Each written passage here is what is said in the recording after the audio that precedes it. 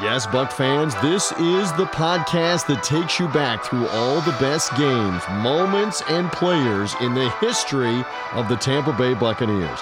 This is the BuckPower.com podcast. Now, here's the unofficial team historian and your host from BuckPower.com. It's Paul Stewart. May I say that we're here for one reason and one reason only. And that's to bring the fans great professional football. The first choice in the first round by the Tampa Bay Buccaneers, Leroy Selman, defensive end, Oklahoma. And so as those losses mounted up and kept mounting up, football wasn't fun. Well, we didn't block him, but we made up for it by not tackling. He was probably frustrated, coming from SC, powerhouse. Now you can't win a game. There have been some great Buccaneer teams over the years. 2002, a Super Bowl. 2020, another Super Bowl. Many playoff teams and division titles. But when it comes to the worst, the most infamous Buccaneer team, you have to go back to the very first one, the winless Bucs of 1976. Now, everyone knows they lost every game. NFL Films have twice revisited their coverage. So this podcast is not going to rehash the games or the scores. We're going to tell you why it happened, debunk some of the myths surrounding that team, and tell you some of the other stories about those 76 Buccaneers. And there is no one better to join me on this tale of 76 than Dennis Crawford, who has written extensively about the early years of Buccaneer football. Thank you for having me here, Paul. Anytime I have a chance to talk about the orange and white era, I'm very excited. But the orange and white era, though, sometimes we look back and think of 79 and 81 division titles and 82 and Doug Williams and Ricky Bell. We're going back before that to the white and orange because they never wore orange shirts in that first season. Which is a sartorial error of epic proportions, because the old white with orange numerals was one of the duller uniform schemes in NFL history, I thought. Great helmet, but they really inverted what would have worked. And it's apparent and it's appropriate because the 76 Bucs, they were the first, you never forget your first time, but they were also dreadfully dull. So I don't know how lovable of a loser they were during that first season. They became a little bit more lovable in 77 as the streak continued, but that vanilla look perfectly encapsulated their offense during the expansion year. And just to explain, the reason the Bucs had orange numbers only in that first year is because they couldn't see them from the press box, and they changed them for the 77 season to the more red and orange that you see later on. Now, the Bucs did wear orange jerseys for their first pre-season home game against Miami. And one of the great trivia things is John McKay's son, J.K., was the very first player introduced. And he's always made a big thing of that he was the first player introduced to the crowd in Tampa. And NFL Films had that great clip of Hugh Culverhouse in his suit coming out and saying, "We're here for one reason and one reason only, and that's to bring winning football to Tampa." That ranks along the lines from Star Wars where Obi-Wan Kenobi says only stormtroopers can shoot that accurately. Yeah, I mean, we could get into Culverhouse. I mean, I think you've done a book about him at some point in the past, haven't you? Oh, yeah. I think if I remember right, he was not wearing his famous orange blazer during that either. So that was another sartorial travesty, is that he didn't break out the orange blazer sooner. In 1976, there was no free agency in the NFL. All the Bucs and Seahawks had was the regular NFL draft, albeit with some extra selections. And they had an expansion draft where they would obtain their first 39 players. Well, the expansion draft in that era was set up for everybody to fail.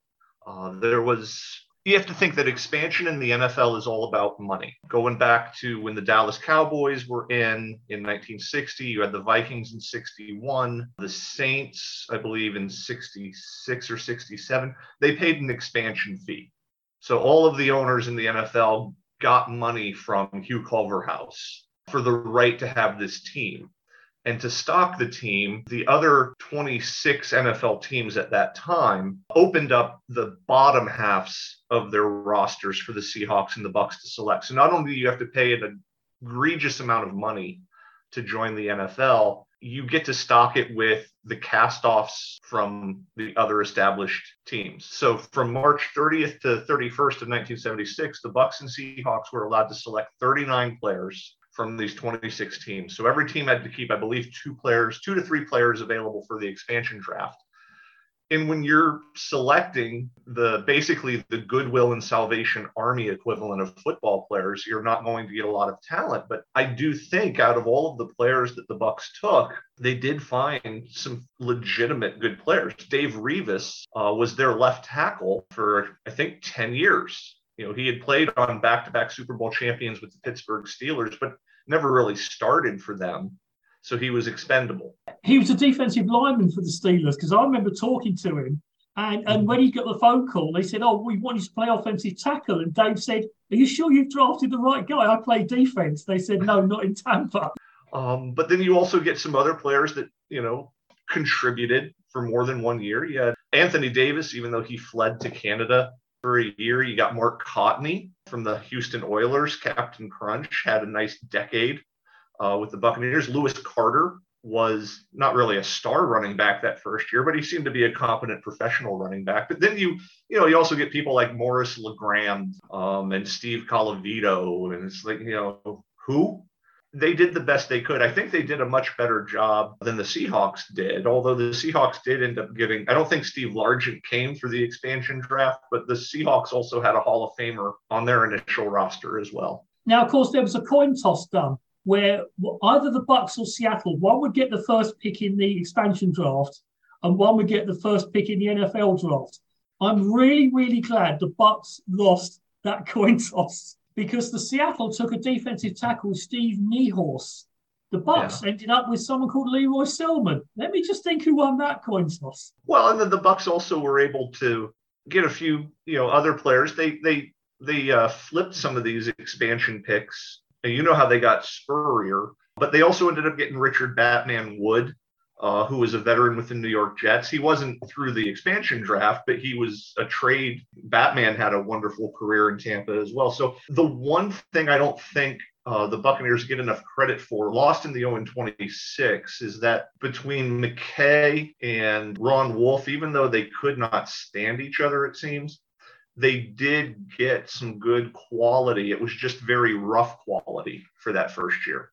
And they drafted, in the expansion draft, brought the first ever Buccaneer Pro Bowler. Oh, yeah. Dave Pear, the nose tackle, was also quite a find. Now, one of the great stories from that expansion draft was the other NFL teams took the chance to really stitch up the Bucs and the Seahawks, and none worse than Don Shula and the Miami Dolphins.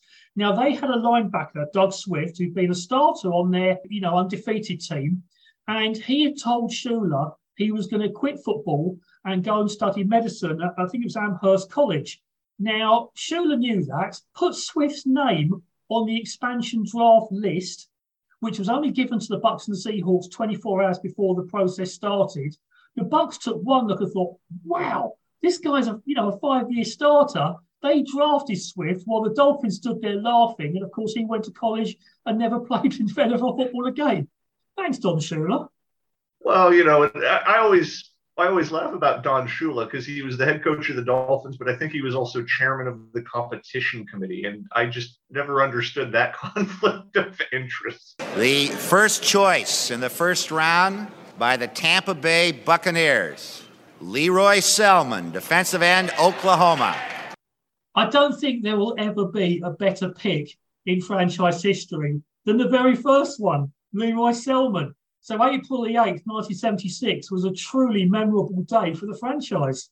Well, I know you want to talk about Leroy because I know he's one of your all-time favorites. But what I wanted to talk about is just, once again, giving credit to McKay and Wolf.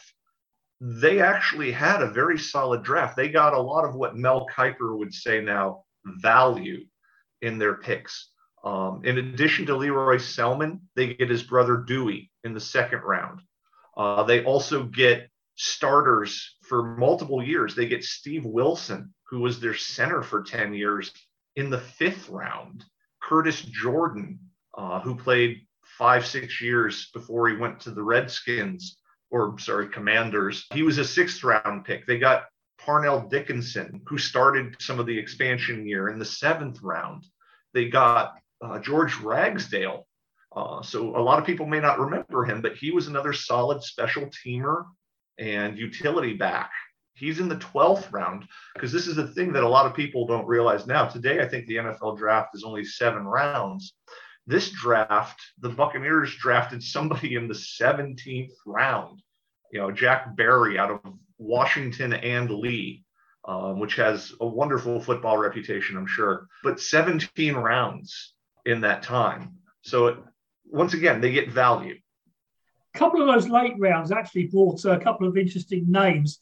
In the 16th round, the Bucs took a linebacker from Clemson called Tom West, who never made the team, never played pro football, and went on to become a very successful head coach by the name of Tommy West. Coached at Clemson for many years and had a long career. There was another pick in the 13th round, a tight end called Brad Jenkins out of Nebraska. Never even turned up to camp because he announced he wanted to go into the ministry. Maybe he had a higher calling from a very early time. Well, the Bucs probably could have used a minister during that first season. I always remember, when you bring up Leroy Selman, of course, you and I met him in London in 2009. And that was a lovely conversation 3 of us were having. Quite amazing. Great memory. I still cannot believe it's been more than a decade since he was taken from us. Not to go off on a tangent and make this about me, I'll just say that he was one of the first people I ever interviewed, and he set me at ease because I was so nervous. I met him at his office on USF's campus, and my eyes must have been as big as saucers. And he just calmed me down very politely and made me feel like I could do this job. This is the BuckPower.com podcast network. The NFL season in 1976 was 14 games, but there was an expectation to move to 16 by the 1978 season. For their first 2 seasons, the Bucs and Seahawks played a strange schedule. So the way they set it up was that they wanted Seattle and Tampa Bay to have the opportunity to play all 26 existing NFL teams. So the first year of the Buccaneers, they were actually in the AFC West. That was the division they were in. Seattle was in the NFC. So in year 1, Tampa Bay played nothing but AFC opponents. They played all 13 AFC teams plus the expansion bowl against Seattle. And because that game was at home, the NBC television network broadcasted. So the Buccaneers were on NBC the entire 14 games of 1976. And NBC famously did a horrible job of keeping their game tapes. That's why the 1979 monsoon game against Kansas City is nowhere to be found, or the infamous 1983 Repus Bowl against the Houston Oilers cannot be found. Yeah, and also you can throw in the holy grail of games, the 84 game against the Jets, where McKay ordered his defense to score. Yeah, it is so frustrating that the NBC, who had those rights, whenever the AFC team came into Tampa, NBC would cover the games. So the very few games I am missing in Buck history are all usually the NBC ones. And I've got nothing from the expansion 76 season. Now, I've even worked with NFL Films. The Bucs front office have tried to get involved. There is no full game footage anywhere of the 76 season. And whatever is available, I have on BuckPower.com as short highlight clips. I have everything. There is nothing else, and it's so frustrating to me. Yeah, and even the local NBC affiliate at the time, WFLA, probably doesn't have anything because I think all 7 home games were blacked out because while a lot of fans went to the games, they didn't sell out Tampa Stadium. But I would just love to have watched a game of the 76 Buccaneers because I know, how many of the players would love to see clips of them in action, albeit 47 years later. But it's just one of those frustrating things. They'll never become available now. They've gone forever. Okay, some of the players on that first year, Dennis, are just amazing. Now, everyone knows Steve Spurrier and these, one or two of the other players that we've mentioned who were draft picks and went on to long careers. But you've also got a quarterback named Larry Lawrence, who only played in 1 game, went 0 for 5. Well, he actually did complete 2 passes, both to San Diego Chargers. He then had a heart transplant later in his life. once again, showing that football is a very, very small part of many people's lives, even those who were fortunate enough. What's funny is I think you and I would actually give up one of our kidneys to have Larry Lawrence's stat line. I would have died a happy man knowing that I had played in one NFL game, as much as we love the sport. But what's amazing is that San Diego game, that was the first game that the Bucs played in Tampa. Well, first regular season game at Tampa Stadium. They were shut out 23-0. It was their second consecutive shutout. It was also the final game in the illustrious Buccaneer career of Mira Roeder. And Mira Roeder had 3 opportunities in those first 3 games to go down in history as the first Buccaneer to score an official point. He whiffed all 3 times and was cut. Vince Kendrick had the first carry, and it was his only carry. 1 carry for 3 yards, never carried the ball for the Bucs again. Someone who wasn't playing was Isaac Higgins, who was a kick returner who got injured in the preseason. He'd had 2 kickoff returns for a touchdown in the preseason. If only Buck fans had known it would be 31 years before Michael Spurlock would do it officially. Was it against the Dolphins? I think it was one of them was against Miami, yeah. But I mean, I thought I said went on to play for the Bucs in later years, but it's just staggering. But then, of course, you've got like the New Orleans Saints. The very first play in their franchise history was a kick return for a touchdown. And it took us 31 years just so that every NFL footage could say, hey, Bucs have never returned a kick for a touchdown. Yeah, the Dolphins did that too. Joe Auer returned the opening kickoff in the first Dolphin game for a touchdown. I always remember J.K. McKay. I always kind of felt a little bad for him because he was the coach's son, John McKay. And he played for his dad at USC, and he was a quality wide receiver on a national championship team at USC. You know, he was Pat Hayden's favorite target. I believe he played for 1 year with the Cleveland Browns, and, you know, they left him, you know, available. So he came and played. And because John McKay was so acerbic and could be very, very sarcastic and cutting in his comments, I think John McKay not only had that nepotism hung around his neck, it was also easier for people to take out their frustration on the coach on him during practice. And so I don't think he gets enough credit for what he had to endure. And then sadly, he gets injured. So after all those 3 years of just drudgery, he's released. He has to leave the team before the 79 season. So I always kind of felt bad for him, you know, almost like he's Fredo in a way. Well, JK, of course, came from LA, like Coach McKay did. Someone else who came from LA was a linebacker called Jimmy Psycho Sims. Now, only a 190-pound linebacker could have the nickname of Psycho. Now, he played at USC. He was rumoured to have been living on the streets of LA before and after he became a Buccaneer. And one of the great things, he was signed just before the narrow 42-0 loss to Pittsburgh that was close until the opening kickoff. Now, he didn't know any of the defensive signals. They just said to him, blitz on every play. So he did. He blitzed on every play. Yeah, and he's probably one of the reasons why, you know, that amazing defensive strategy caught the Steelers off guard, and it easily probably kept them from getting to 56 points. Yeah. You know something? I mean, we'll talk about the coverage of those games, but I would love to see that game. Although I have been told by 1 or 2 people involved, no, you don't. What I love about the 76 team, like I said, they may have been boring to watch play, but there's so many fascinating stories, and some of them are so bizarre that you have a hard time believing that they're true. But by the same token, you've uncovered that some of these stories are actually quite apocryphal and have no basis in truth whatsoever. Yeah, so one of them is NFL Films did a documentary on the 76 Bucs, and they went back and revisited it. And they were always telling a story about the player who allegedly went to the bathroom and never came back. Now, this really did happen, but it was not the 76 Bucs. The player's name was Rico DeShaw. He was a tight end from Miami. And while the expansion Bucs were losing every game, he was a senior catching 12 passes that year for the Hurricanes. It was the following year in 77. It really did happen, but it was not the expansion team. So unfortunately, NFL Films did get that one wrong. Well, another one they got wrong that you discovered was the linebacker Larry Ball. They made a big deal about him being the only person to ever play on the undefeated Dolphins and the winless Buccaneers. But our man Paul Stewart figured out that even the great Steve Sable can get things wrong. Yeah, there was a defensive tackle called Morty Moore who did the same thing. And in fact, Moore actually started the game, which Ball didn't. And before he passed, I did get to talk to Steve Sable, and we actually talked about one or two of these things. And he always said, if we do a second timeline revisit, we'll get you involved.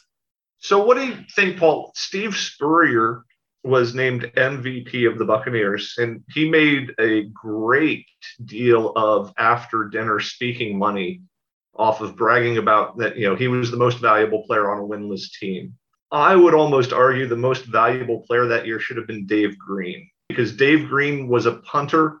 We talked about Mirror Rotor. There's also the infamous Pete Rejecki, who was too nervous to kick in front of Coach McKay. But Dave Green ended up having to do double duty as the punter and as a place kicker. And he also, according to Jack Harris, was one of the few people that would be interviewed after games, because he always had a great game because he got to punt about 9 to 10 times per contest. So I would like to say that in hindsight, maybe Dave Green should have been co-MVP of the 1976 Buccaneers. I've had dinner with Dave at Leroy's Hall of Fame event at One Buck Place in 2009. He actually said he couldn't decide whether to sit on the offensive table or the defensive table, but he came and sat on the offensive table, and he was telling some great stories about that team. He's a really good guy. He's lived in Tampa ever since, very popular with the fans. A couple of other people who I got to know through this 76 team, Pat Toomey, who's become a renowned author, and many Buck fans will know the film Any Given Sunday. Pat wrote the original screenplay. He's got a cameo. He's the assistant coach next to Dick Butkus in one of the scenes. Great guy, and he's been a long supporter of Buck Power since the very first time I started the site. Another player was a running back called Manfred Moore, who sadly passed away now. Manfred had quite an amazing end to his 76 season. He played 12, 13 games for the Bucks, was released. He was signed by the Oakland Raiders, who went on to win the Super Bowl. So he never won a game in Tampa, but he walked away with the Super Bowl ring. That is just priceless. Yeah, that's clean living. I think that's a sign of clean living. He went on to play a rugby league in Australia the following year before going back to run a business in LA. He was probably frustrated, coming from SC, powerhouse. Now you can't win a game. Well, we didn't block him, but we made up for it by not tackling. So, Dennis, you've written a book about John McKay. You studied all those early years. Did he get it right, or did he get it wrong with how he ran that expansion team? Oh, I've learned that, two things can be true at the same time. So I'm going to say he got the personnel right, but I think he got his game strategy and his training camp regimen wrong. Now, in defense, I know that Pat Toomey, or Pat Toomey, don't know why I decided to emphasize his last name that way. Pat Toomey in the NFL Films piece really ripped into McKay as being arrogant. And while I really grew to love McKay while researching the book, yeah, he could rub people the wrong way. But in defense of McKay, 2-a-day practices was a standard thing in the NFL in the 1970s. But doing it for 10 consecutive weeks before they even started playing games, that was insane, especially in Florida in July during the heat of summer. So I think the Buccaneers could have won a game or two that first season if they just had fresh legs. The closest equivalent I can have to that is what Ray Perkins did in '87 when he did 3-a-day practices. And the Buccaneers just wilted over the course of that season as well, because the 76 Bucks were actually competitive in a handful of games. They should have beaten Seattle. They should have beaten Miami, really. So that's 2 games that they should have won. But once they get into the second half of the season, that's where you start to see a lot of the blowouts. They lose big at Oakland, big at Denver, big at Pittsburgh. They competed for about a half against New England in the finale, but then the Patriots just rolled over them in the second half of that game. So I would say in that McKay got it wrong, but I think the 79 season validated his personnel strategy, also validated that his offense, as much as people love to make fun of it to this day, his offense could work in the NFL. It just needed the proper quarterback, and it needed a very heavy running back, which the Buccaneers got. They had neither one of those in 76. Now, the Bucs are no longer the only winless team in NFL history, because we've now got the 2008 Lions, the 2017 Browns. The 08 Lions were actually coached by a former Buccaneer assistant, Rod Marinelli. And to me, I was sad that another team went winless, because it was a unique thing the Buccaneers had. Is that strange to think that way? No, I have to admit, I always found it to be an uplifting element of that team was that they actively cheered for other teams to win so that nobody had to go through the brutal treatment that they did. I always like to juxtapose that with the Miami Dolphins. The undefeated Miami Dolphins, to me, now granted, I can't, to quote Eric Idle with talking about writing Life of Brian, it's hard to take the piss out of Jesus. Hard to take the piss out of the 72 Dolphins. They were undefeated, black and white, but they're so arrogant and they wrap their identity up in that so tightly. The fact that they celebrate when the final undefeated team loses always struck me as just arrogant and unpleasant. So I love the fact that the 76 Bucs actively cheered for the Lions and Browns not to get there. I thought that that was a very big thing of them to do. And it kind of makes me proud to be a Buccaneer fan in a way. But then again, all the pictures of Miami Dolphins winning Super Bowls were in black and white. Yeah.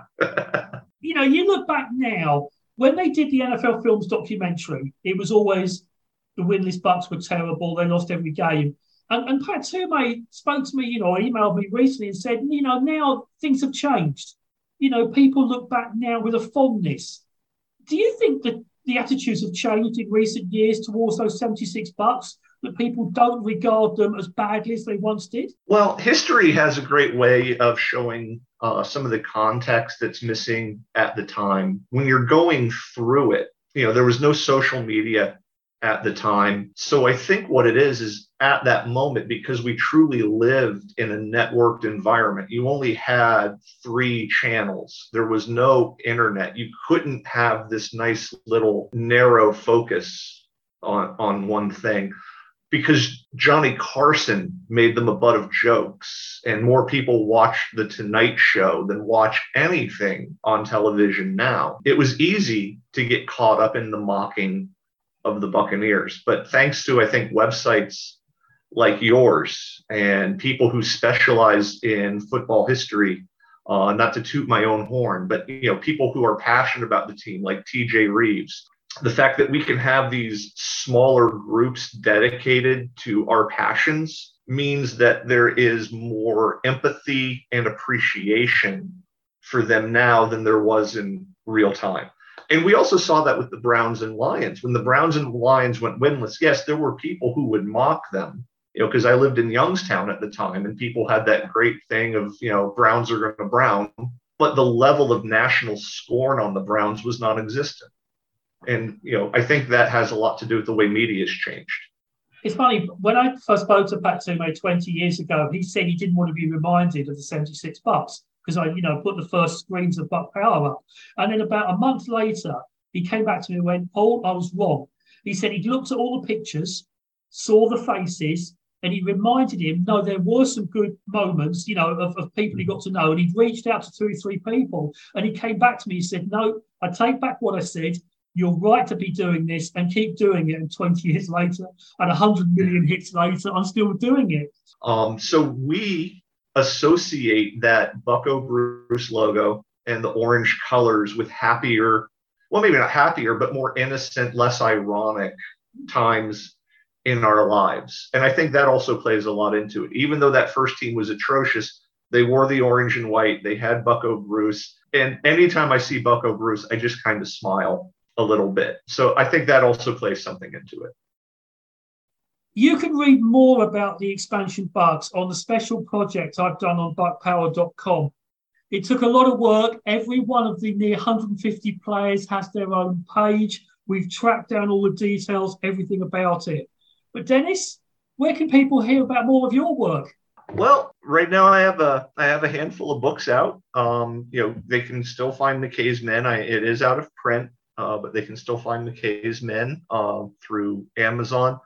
Hugh Culverhouse and the Tampa Bay Buccaneers is still available. It has many stories about the original Buccaneers as well. I did branch out recently with my biography of John Bassett, who used to own the Tampa Bay Bandits, who infamously outdrew the Buccaneers attendance-wise in the early 80s. And I am starting very soon a new job, a new chapter in my life that I'm very excited about at the Chick-fil-A College Football Hall of Fame in Atlanta. So hopefully, if those of you who love Buccaneer football and also love college football, please come up and visit our museum. I'm very excited about the chance to work with the team there at the Hall of Fame.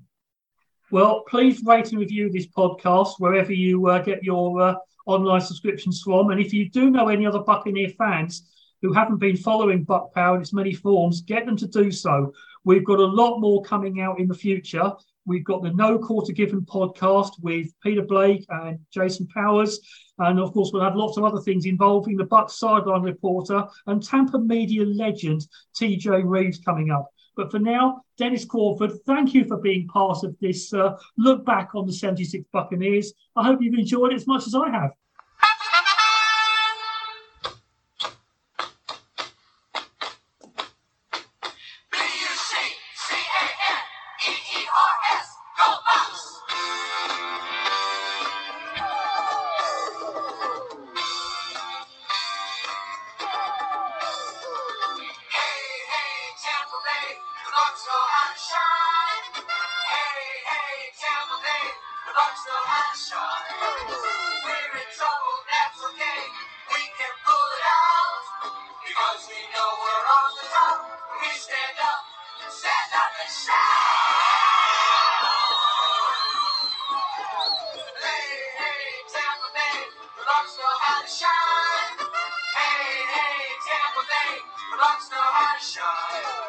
Cheer for the Buccaneers, no one. Cheer for the Buccaneers, no one.